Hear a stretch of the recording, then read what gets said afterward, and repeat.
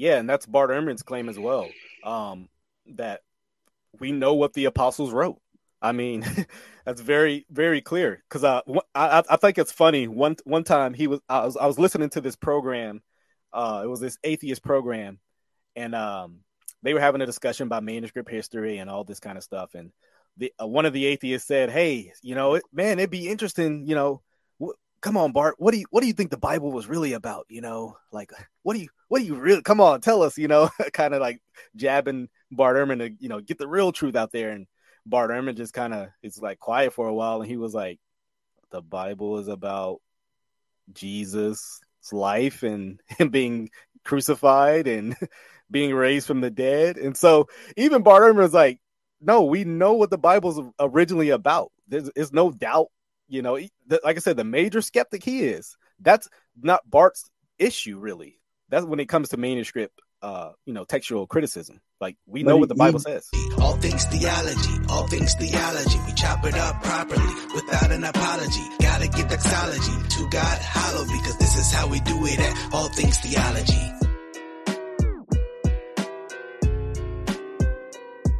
Welcome back to another episode of All Things Theology, where I'm your host, K-Dub. And today you're going to enjoy this episode.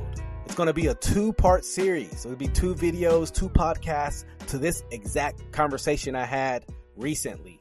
If you've been following the channel, you've known that I've had a conversation with an atheist named Callie. He challenged me on the Bible, Christianity, and he thought it would be interesting if I had a conversation with a former pastor. He's a former Christian. He's an ex-pastor, no longer believes in the Bible. So we had a dialogue. It's going to be a dialogue on the historical reliability of Scripture. Can we know even what the apostles originally wrote? Can we actually know that? Is it reliable? Is it infallible? And what does that mean?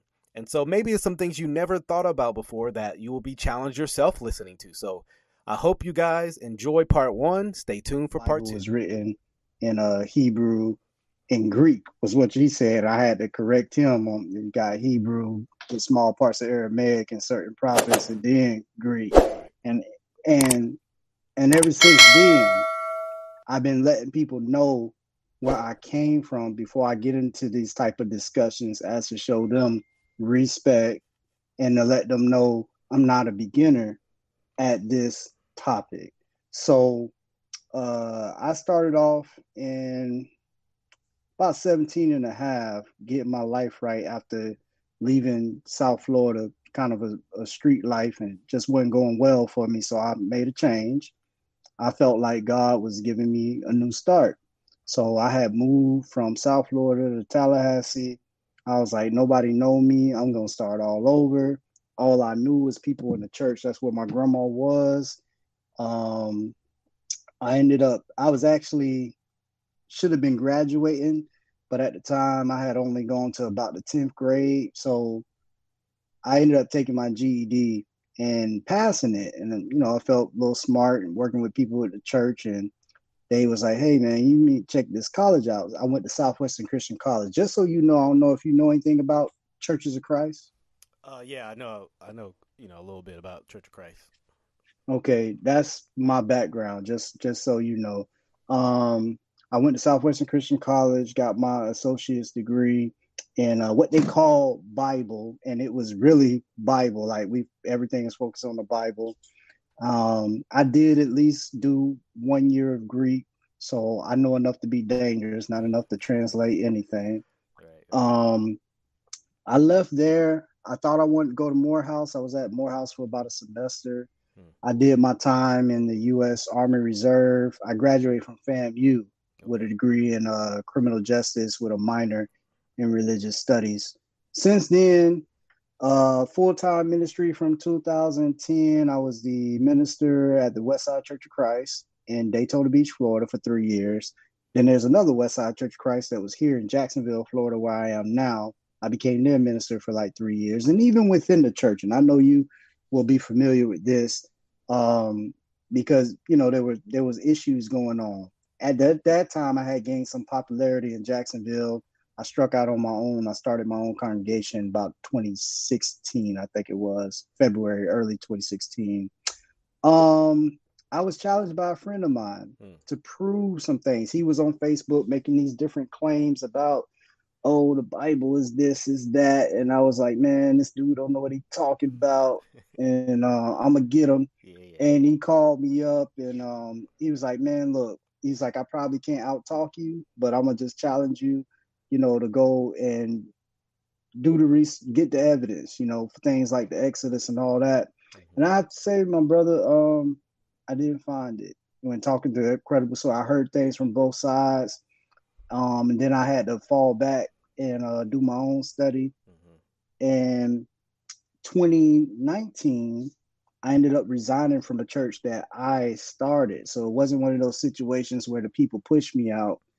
I felt like it's hard for people to learn anything new, because I wanted to get them to where I was as far as just understanding what I saw as substantiated things that were true, Hmm. that we could look at as it just was what it was. I preached a sermon on some things about the Bible. Most of the people were with me. 8 people decided to leave, and that's when I was like, you know what? I'd rather just leave y'all here and let my assistant take it at the time, rather than hurting things, and then half or more of y'all leave, and then we looking at the mortgage and everything. And you can actually search Northbound Church of Christ. If you search that in YouTube, you'll probably find a few of my sermons that are straggling around out there. Yeah, well, I do. I would Mhm. definitely be not to cut you off. I definitely want to. I just wanted to say, hey, I would definitely be interested in looking that up and just seeing what you preached about and hopefully this will be the start of conversations, not the one time and but hopefully No, man, like really, I love to do this type of talk. Like I'm excited to have this talk. Now, I wanted to tell you all that about myself so you will know who you're talking to.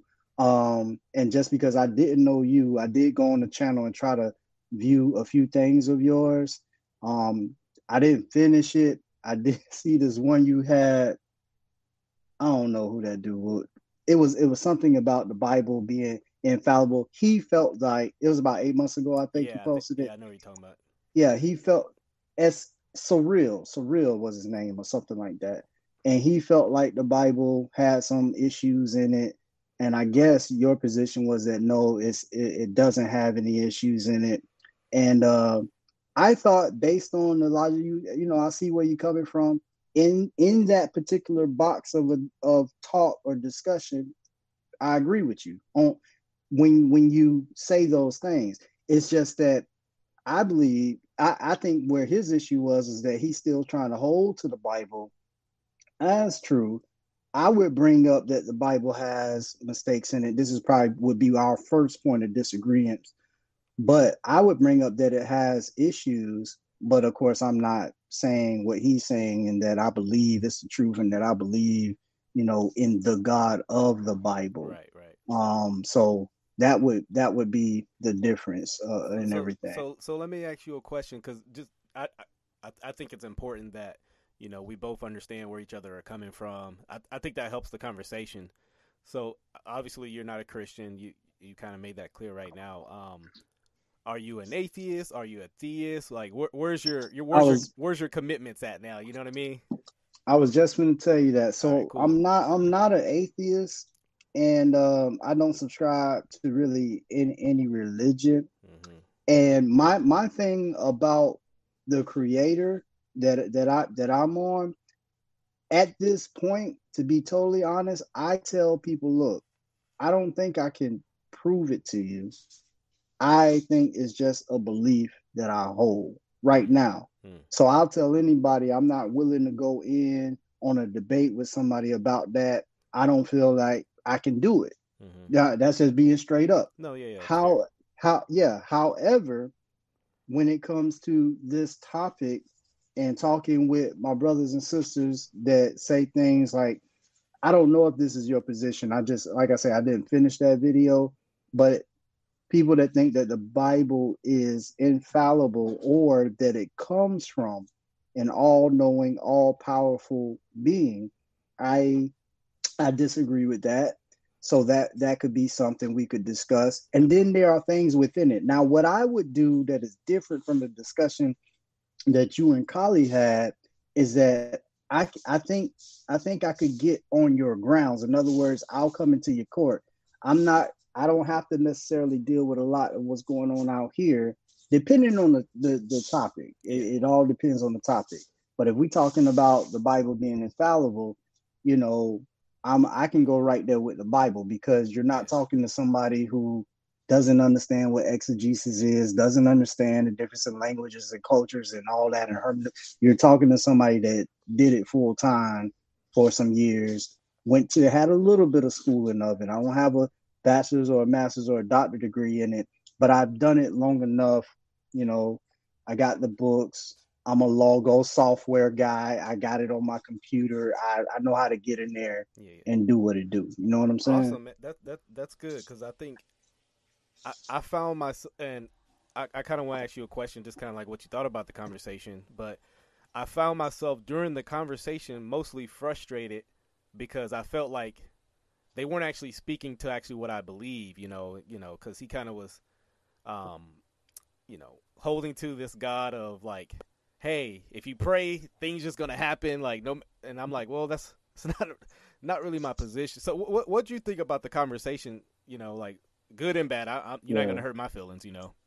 Well, number one thing I would say to you, what I think her name, I don't know her name, but I think it was Sherry. Yeah. I don't know. People are. I didn't know Sherry either. I don't even know where. I don't know if Sherry came from your side. Oh, that was Kyle. I was like, I don't know Sherry. I don't know who Sherry is either. Now I knew the other girl, Trusting God. Mm-hmm. She's a believer. She's a Christian. But the other girl I didn't know. She I guess she wanted to come see what y'all had to say. But go ahead, y'all. My bad. You good? I will say this, and I think it's the way that people are perceiving you, because I perceive the same thing, that you come off very arrogant when you're speaking to them. Now, whether you mean to do that, that's a whole nother thing. But I'm telling you right now, I think she was right as far as how it's coming off to people. Now, can I judge your heart? I can't. Let me say this, because imagine, you know, I want to paint the picture rightly so it doesn't make me seem more arrogant than what maybe it seems. Imagine you know about a subject. You know, maybe you're a scholar in your field. Okay, you know your subject very well. Let's say it's your job, and you have someone you have someone misrepresenting your position, and you're constantly saying, "Hey, that's not what Christianity, or that's not, whatever your field is, that's not accurate according to the field," and you're pointing to them to resources. You're pointing them to scholars who would affirm many of the same things. You're pointing them to the source, and they keep constantly misrepresenting what you believe. So, and I think sometimes that will make you look arrogant, you know, when you're constantly correcting someone. So, you know, I mean, if someone thinks I'm arrogant, I mean, that's their perception. I mean, let me just kind of jump in right here real quick. All right. So when we were talking about things, my thing was just prove the existence of your God. You jumped into a bunch of is that subjective, objective? Yeah. Subjective, objective. Everything, like there's a fork on the table. Is that subjective, objective? So, there's some water in the pond right there. Is that subjective, objective? Like right. That's what that, you know what I mean? Let me explain, because I would hope now that you know, maybe you got to listen to it again or whatever, think about it. I don't think you understood my actual argument. My actual, and I thought I stated it very layman's term, very simple. And I got your argument, brother. Okay, I got it. So I would like to maybe this can open up a conversation between me and you, Eli, since you kind of said that, hey, you want to kind of get on that level. That'd be great. My actual argument is that once you deny the existence of God, you deny the Christian God, you are left to a... I never denied him, brother. I never denied him. I would disagree, since you call yourself an atheist. You are denying the God that I claim to believe in. No, you call me an atheist, but I mean, I just go ahead along with what people will put me in that box because I don't believe in the existence of a God. I mainly want to talk to Eli. I'm sorry. Go ahead. Go ahead, bro. Nevertheless, my argument is actually a very what I believe. Obviously, you may disagree, Eli. My argument is a very powerful argument if you listen to it. My argument is that once you deny the existence of God, you actually left to a futile worldview, and it's as Greg Bonson stated. The unbeliever, he can count. Sometimes he can count better than the Christian, but the unbeliever cannot account for their accounting. If you understand that, for what that means. Once you deny the existence of God, you've given up an ultimate authority. So now we get to issues like morality, and it was very openly admitted, morality is subjective. Well, therefore, there's no moral oughts. There's nothing someone must or must not do. So we get to areas of truth. We got to areas of logic. We're getting to basic, everyday principles of life, and I'm showing how the unbeliever does not actually live consistent with his worldview. That's what I was doing. And that still did not prove an existence of a God. Kelly, I want to talk to Eli because that's what I was told was going to happen. My assessment, because I did watch the whole thing of that video. Okay. And I text Carly earlier. I think I told him this. It might have been a friend of ours, DeWanda, but I said it's very hard to watch. Because honestly, I feel like we have to establish what exactly is it that you believe and what exactly is it that the other side believes, so we can get to a platform where we're discussing on the same level. And I was missing that honestly on both sides. However, I do understand what Kali has done, and maybe just because I know his material and I know him, that his whole thing is in general, okay, what's happening in religion, specifically Christianity in general, not necessarily your belief. And I'm going to ask you later, because I heard you say in one of your videos, you're Baptist attending a Presbyterian church. So I don't know what your view necessarily is, but that's where I am. You're talking to somebody that's going to ask you where you are, clearly define where I disagree, and then I'm going to ask you, if you don't mind, because this is what I really want to do. It's for the people. Either way this goes, I may not convert you, you may not convert me. However, there are people on the fence. So I think what me and you could provide to the people is that we both get in here and with the best of our abilities, chop it up, the people will decide. So whatever the issue is, and one of them I believe could be that the Bible is infallible. So I'm going to ask you straight up, because the other thing was the tap dancing that he was referring to is when you start talking about things being subjective. So I'm going to ask you straight up, because I think you can answer this question. Before we get there, that's the whole point of why. And I didn't like the terms of tap dancing, because I don't think my actual argument was. And I don't mean to offend you with that term. I didn't know. I don't have another term, or just circling maybe, or no. I get how it can seem like that, but that's and I understand that you're using terminology that was previously used. I understand your point. But I'm saying I don't think my argument was actually understood, because if my argument would have been understood in that program, I think they would have saw that what I'm getting at is we all bring presuppositions, we all bring our biases to the evidence. No one looks at evidence and says, no one's neutral to evidence. That's ultimately my argument. Everyone has pre-commitments, and I'll show you an example. I can show you a rock, and what will you see? Or sorry, not you. I'll show an atheist a rock. What will they see? Oh, millions of years of evidence. Millions of years of evolution. Sorry. Right? I'll show a Christian that same rock, and what will they see? God's creation. Did the evidence change? No. The rock stayed the same for the Christian or the atheist, right? But what happened was, what changed was their presupposition they brought to the evidence. And so that's why I think the conversation should actually start at people's worldview before we get to the evidence. Does that make sense? I think I can understand that. So here's what makes us a good talk, a good discussion, and perhaps in the future, a good debate. Because me and you are both starting with a worldview of a creator. So I'm different in that regard. However, I have a difference of belief that creator gave us some kind of book, or you might actually find me to be more in favor of an atheist than a believer, Right. because I'm not a believer. I'm just not. Right. I'm not with none of that. Mm-hmm. However, I wanted to ask you this question, and this is something you can answer straight up, and you got all the time in the world. Do you believe that the Bible is the unadulterated, infallible Word of God? Yeah, I like I said, I do think we should get on the conversation of worldviews, but I'll answer your question. But I'll maybe I can explain again why I think that's so important.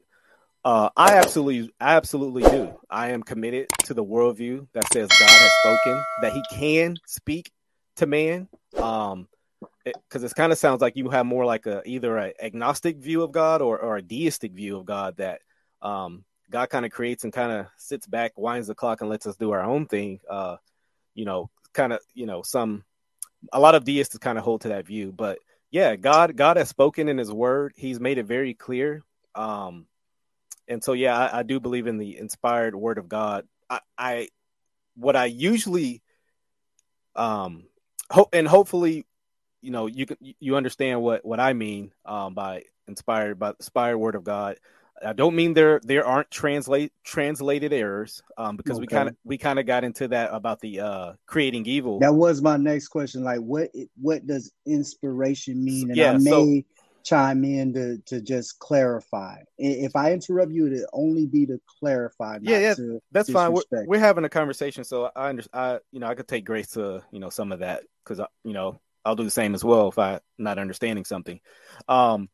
So when Christians speak of the inerrancy, there's a Chicago inerrancy statement that was written, and what was defined ultimately was it's speaking to the original autographs.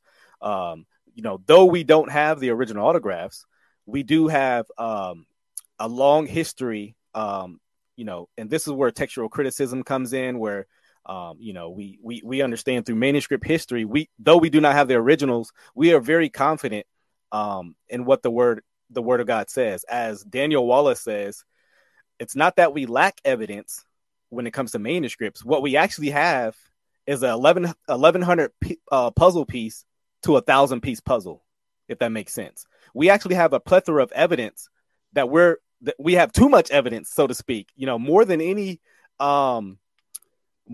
work of antiquity. You get to things like Islam, kind of like Aristotle's works, any work of antiquity, but pretty much before the printing press, like Christianity, it's an embarrassment of riches. So one, if we're going to doubt the Bible, we have to doubt everything before the printing press, I would argue.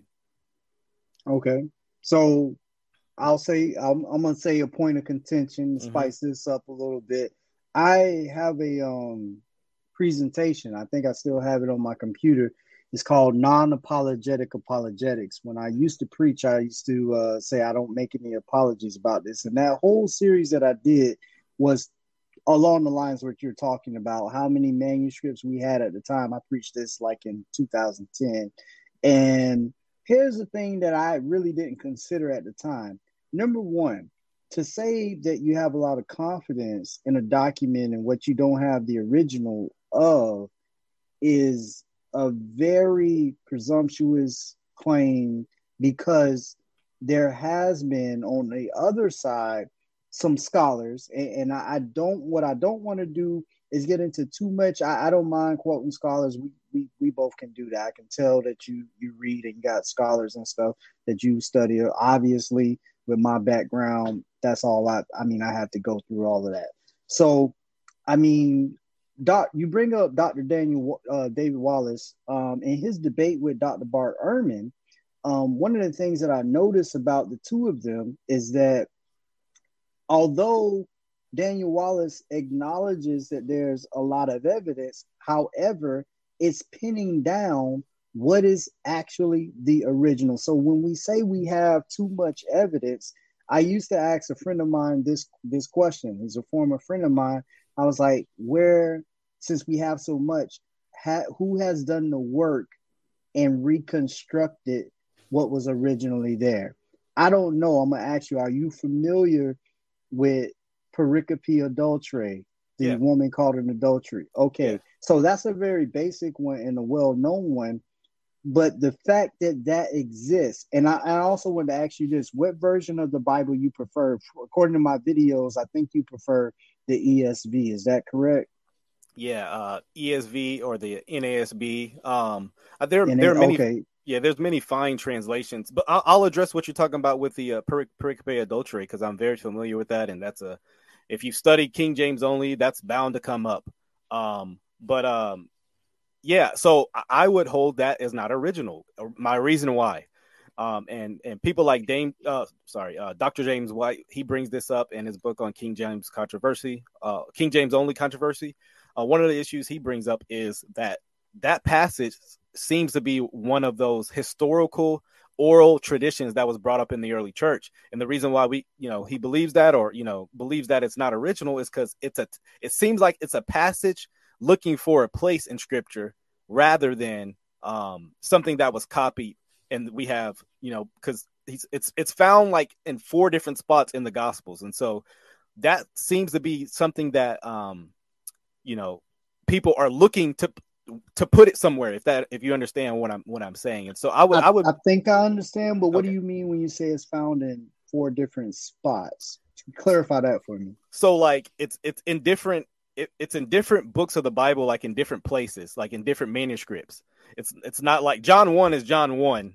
Like it's you know what I'm saying? In many manuscripts. Does that make sense? Right. I understand manuscripts. And so what you're saying, and just to demonstrate that I may be following you, when you talk about the different manuscripts, is he saying that it's found in like the Alexandrian text, and then it's also found in some other text, but just in a different part of what we would call the Bible, just like in a different gospel? But so in my understanding, imagine, John, let's just take chapters 1 through 5. Okay. So we know where John 1 is, right? So imagine John 1 through 18. That's pretty much the bookends of the opening of John, where he's establishing deity Christ, all sorts of things like that. Imagine that being found in John 1, in John 3, in a different manuscript, and then in John 5 in another manuscript. I'll follow you. That's what I'm talking about.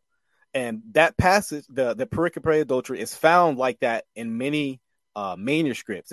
That's why I think James White, I've heard him describe it as a passage looking for a place in scripture, rather than, because if it was in a certain spot like John 1, we would have tons of manuscripts histories for that, as but that's not the case for the pericope adultery. It's jumping all over, almost like it's trying to find a spot. That's kind of what I'm getting at. Because it's jumping all over, did Dr. White come to the conclusion that it is not original text, rather than it is spurious text? Okay, so here's and this is where I'm keeping it clear, and there will be no confusion.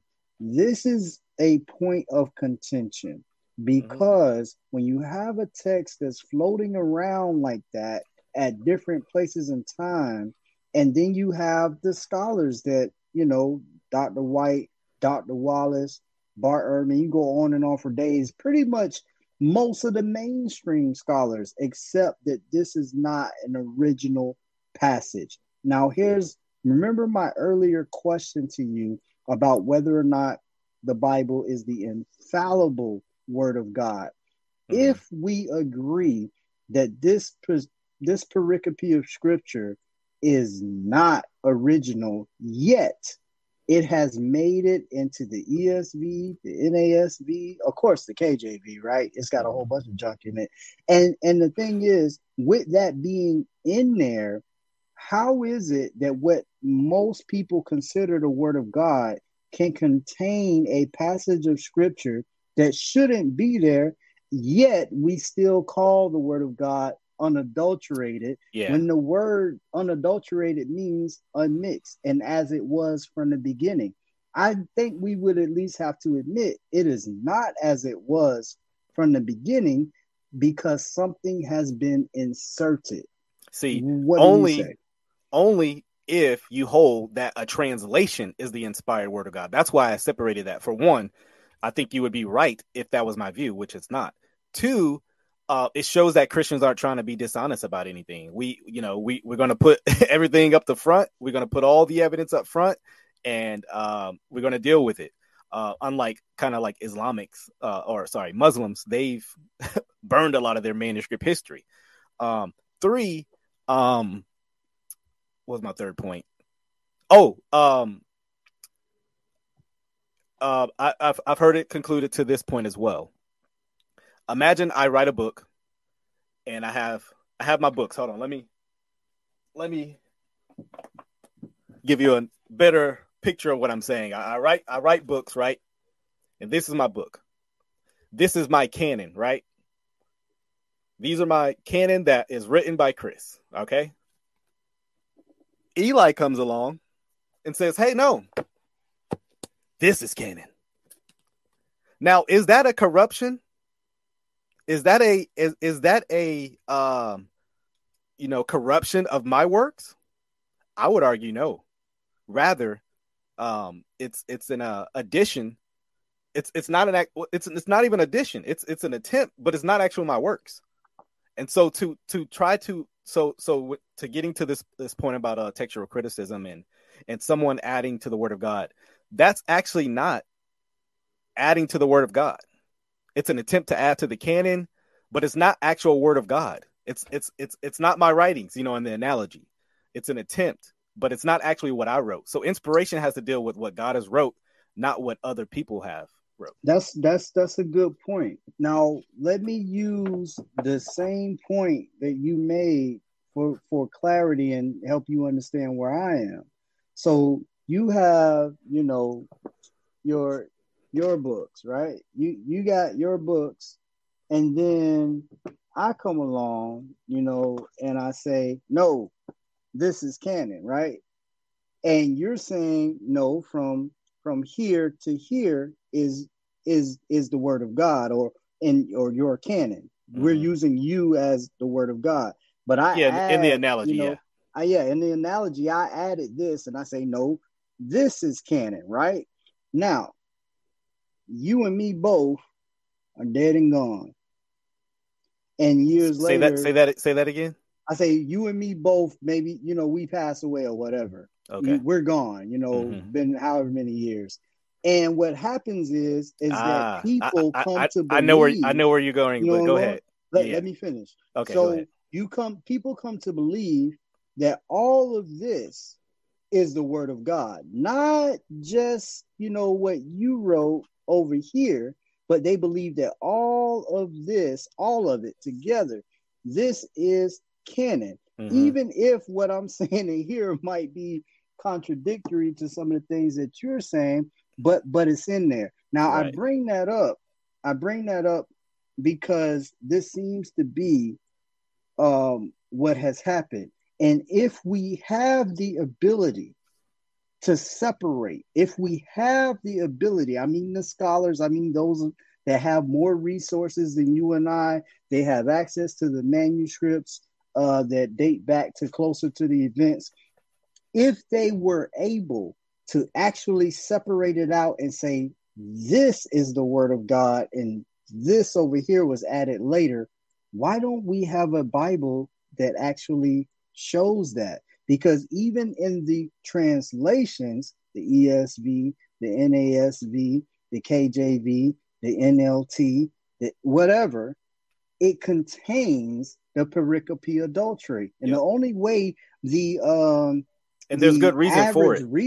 The only way the average reader is going to know that is if they read their footnotes and understand manuscripts. But that's not what, again, and I'll go back to what Kali said, that's not what's being told commonly out here. People raise their Bibles up and say, this is the word of God. So if you think that you have the word of God, I need you to be able to point out what parts are not scripture and what parts are, and then tell me how you know the difference. Okay, so thousands of years of Christian history has been addressing this with people like Erasmus. I mean, John Wycliffe. So anybody who's done any kind of textual work and translation has been doing this work. It's and I'm a layman, so I don't claim to be a textual critic, but me too. I do. Okay, yeah, but I do read textual critic works, issues of canon. Before I address your point, let me actually recommend a source. Canon Revisited. I've recommended this book numerous times by Michael Kruger. It's an excellent resource when it comes to this issue. But let me actually. Sorry, I got to keep my books in order, man. But I understand. Mine are packed up right now. Yeah, let me. So the analogy I gave was not full because I didn't actually address this point, and you kind of got to it into your analogy. So manuscript history and the tons of that's why I said this 11,000 piece puzzle is actually helpful, because it's not like we have, and this is the difference between Christian manuscript history versus Islamic manuscript history. They have one text, or they have very few manuscripts with very little textual data, with very different or small, what do you call, textual errors. And hopefully you understand what I mean by errors. That's a technical term in textual criticism. But so Islam thinks that's an actual strong argument, right? We actually know what was said, but actually in reality, you actually don't know because it's, not having the long textual manuscript history that the Bible does have, it actually weakens your case. And this is the point I'm getting to. So text like the pericope adultery, a text arises saying it's canon, kind of like your analogy you gave. It's canon. The reason why, in my analogy, it made it sound like we just have one manuscript, but we have like thousands. And so as the Bible circulated and formulated into other regions, you actually get a stronger case of what was said. And so texts that arise out of nowhere is actually strong evidence that it was not original, or you have no early manuscript history for it. It's actually very strong evidence that it was not original. And so we have cases like that for the Bible. Does it take work? Absolutely. We have to do the work because we're dealing with a historical document as well. And so to do that work. So that would be my argument for, hey, how can we know what the Word of God says? Especially when it comes to the New Testament, which flowed, and like I said, there's a very strong history to it. Thousands. I think there's over 6,000 manuscripts of the New Testament in Greek alone. Right. And so so you can thankfully we do have textual scholars who do this kind of work, who can say, we know this was said. Even Bart Ehrman, the skeptic and the agnostic that he is, says we know what the Bible says. Now, the issue he gets into, where I like discussing, is actually the worldview. He doubts the supernatural aspect of it, right? And of course, he's an atheist, but he's very honest, saying, yeah, we know what the Bible says. I meant to say that. Let me say that in respect for Dr. Ehrman. He's an agnostic, which means he says that he doesn't know. It's a little bit different, not much different, but I think I've heard rumors of him actually moving to what he calls a happy atheist position, but that's the last I've heard. He may have lately. I haven't been following him for a few months, but I was really heavy into some of his stuff about a year ago, right down to having some studies he was doing online with just like a few people. But right. Okay, when you say that we have all of these manuscripts, so I think that we could put that down as a point that you believe that the Bible is infallible. Mm-hmm. I don't. That's something I would be willing to have. And when I say a formal debate, I'm only putting it that way because I want more information to get out there to the people that are trying to decide and perhaps watch two intelligent minds discuss it and use some things that they have found in their experience and in their study, and then they can make their own decision and ask questions. I actually should have started off with this.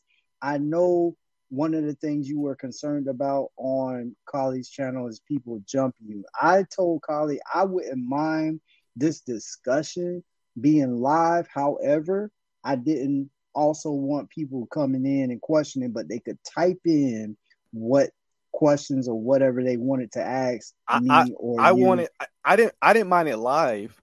I just wanted it me and you having this discussion because right now I think we're actually having I agree. I think we're having a very fruitful and informative discussion, even for people that'll be watching later. You know, so but like when we kind of get the theatrics of the comments, and you know we got other people in who may not be as knowledgeable to have, and that's not me insulting people. I mean, not everybody knows everything. It is what it is. I mean, I don't know everything. You don't know everything. Exactly. Depending on what we're talking about. And but back to this manuscript thing, I think it's interesting. So you're saying that because of the abundance of manuscripts and because of the abundance of evidence that we can get, are you saying that we can get back to what the original actually says? Is that your claim? Yeah, and that's Bart Ehrman's claim as well. That we know what the apostles wrote. I mean, that's very, very clear. Because I think it's funny. One time I was listening to this program. It was this atheist program, and they were having a discussion about manuscript history and all this kind of stuff. And one of the atheists said, "Hey, you know, it'd be interesting. You know, come on, Bart. What do you think the Bible was really about? You know, like what do you really? Come on, tell us. You know, kind of like jabbing Bart Ehrman to, you know, get the real truth out there." And Bart Ehrman just kind of is like quiet for a while, and he was like, "The Bible is about Jesus' life and him being crucified and being raised from the dead." And so even Bart Ehrman was like, "No, we know what the Bible's originally about. There's no doubt." You know, like I said, the major skeptic he is. That's not Bart's issue, really. That's when it comes to manuscript, you know, textual criticism. Like we know what the Bible says. He does say that the Bible has mistakes in it. Yeah. So this is kind of to your point. And so Bart Ehrman kind of holds a very, I would say minor position on this, but also, to me, it's kind of just, I mean, it's a skepticism. So his argument is if God inspired, kind of like what you were talking about, if God inspired it, then there should be no differences in translation. Like it. So he's like, if God, like the person, the copiers, right, the person translating it, as soon as they were about to make a mistake, it's like God should have struck them down. You know, it's almost, so it's like, it's, to me, it's really foolish. Like, well, God inspired it in this manner because guess what? Here's the real skeptic would think, if we had no errors, that it was formulated in a room, you know, that certain men got together and formulated it. But it's actually in the errors we know that it was a free transmission rather than a controlled transmission. And I think that's a huge point.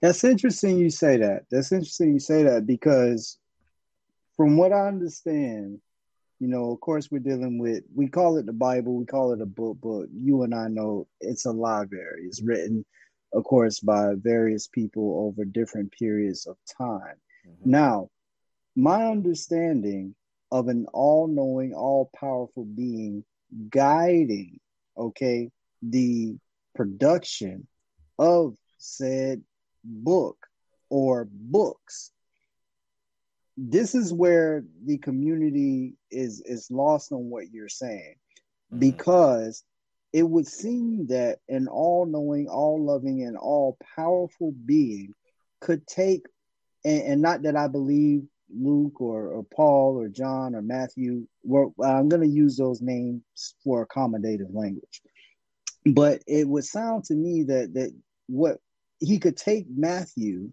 okay, writing in whatever it was, AD 60 or whatever, and have him write something that's going to be in accordance with what Luke is going to write due to his investigation, not necessarily guided by the Holy Spirit. I don't know if you disagree with that, but Luke does say it was an investigation that he did that led him to the things that he put in his gospel. And because God sees all time at one time, he would make sure that what Luke said is in accordance with what Matthew said, and right on down the line. So it's not that we believe that they had to be in a room and conspire to come up with the scriptures, but rather, I used to teach this when I'm from the pulpit. When I was preaching, I would say the Bible has many writers, but one author. I used to say that because just because different points in time, if there is one author guiding this writing, he could ensure that the word is in accordance. Because you know why? Because he would also foresee that people are going to have this debate, and why leave the atheists or anybody else with a leg to stand on when you can allow for people over periods of time. One of the things I used to say, oh, we know the Bible is inspired because it was written over, a period of 1,600 years with 40 different writers in 3 different continents. I used to say stuff like that because one main point. Okay. Well, yeah, one main point is what's said.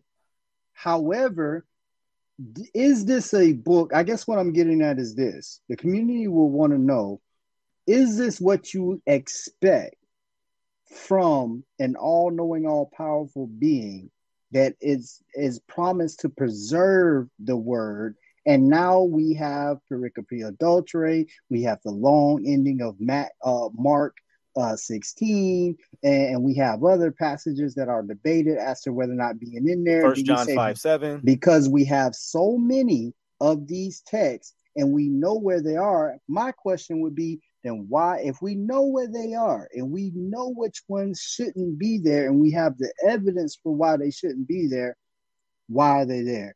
I would like to see the Bible produce that it is claimed, hey, these are the original words. And I think the reason that can't be done is quite simple, because we don't have the originals. We just don't. No, so like I said, if that's going to be your skepticism, then we don't know anything written prior to the printing press. I mean, if that's your position, all right, that's your position. Well, I would disagree that we don't know anything, because here's where. But where do we have the originals for writings of Plato, Aristotle? The book of. I'm glad you said that. We don't have any of the originals. And matter of fact, we don't have near as much as textual manuscript history. Can you put that in the form of a question? Because I like to answer straight up. So if that is your, I want to answer it fairly, not in a terrible. I want to ask the question in a better question. Okay. So if that is your standard of a historical document, and I'm not just saying the Bible is just a historical document. I'll put it like this. I'll answer your question about the supernatural in a second, but you said you want to answer this. So if your standard for, I guess, textual history has to be, we have to have the originals in order to determine the, what was originally said. How do you determine other writings of antiquity? That's the question. All right, yep. Great. So here's my answer. My answer is this. Number one, the claim about the Bible is that it is overseen by an all-knowing entity that is all-loving and cannot make any mistakes.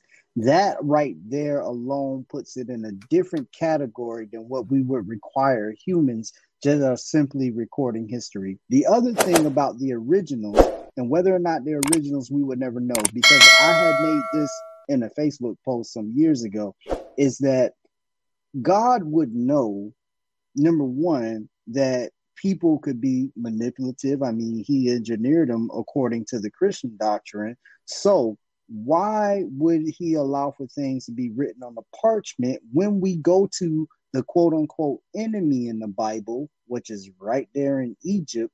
These individuals wrote things on stone.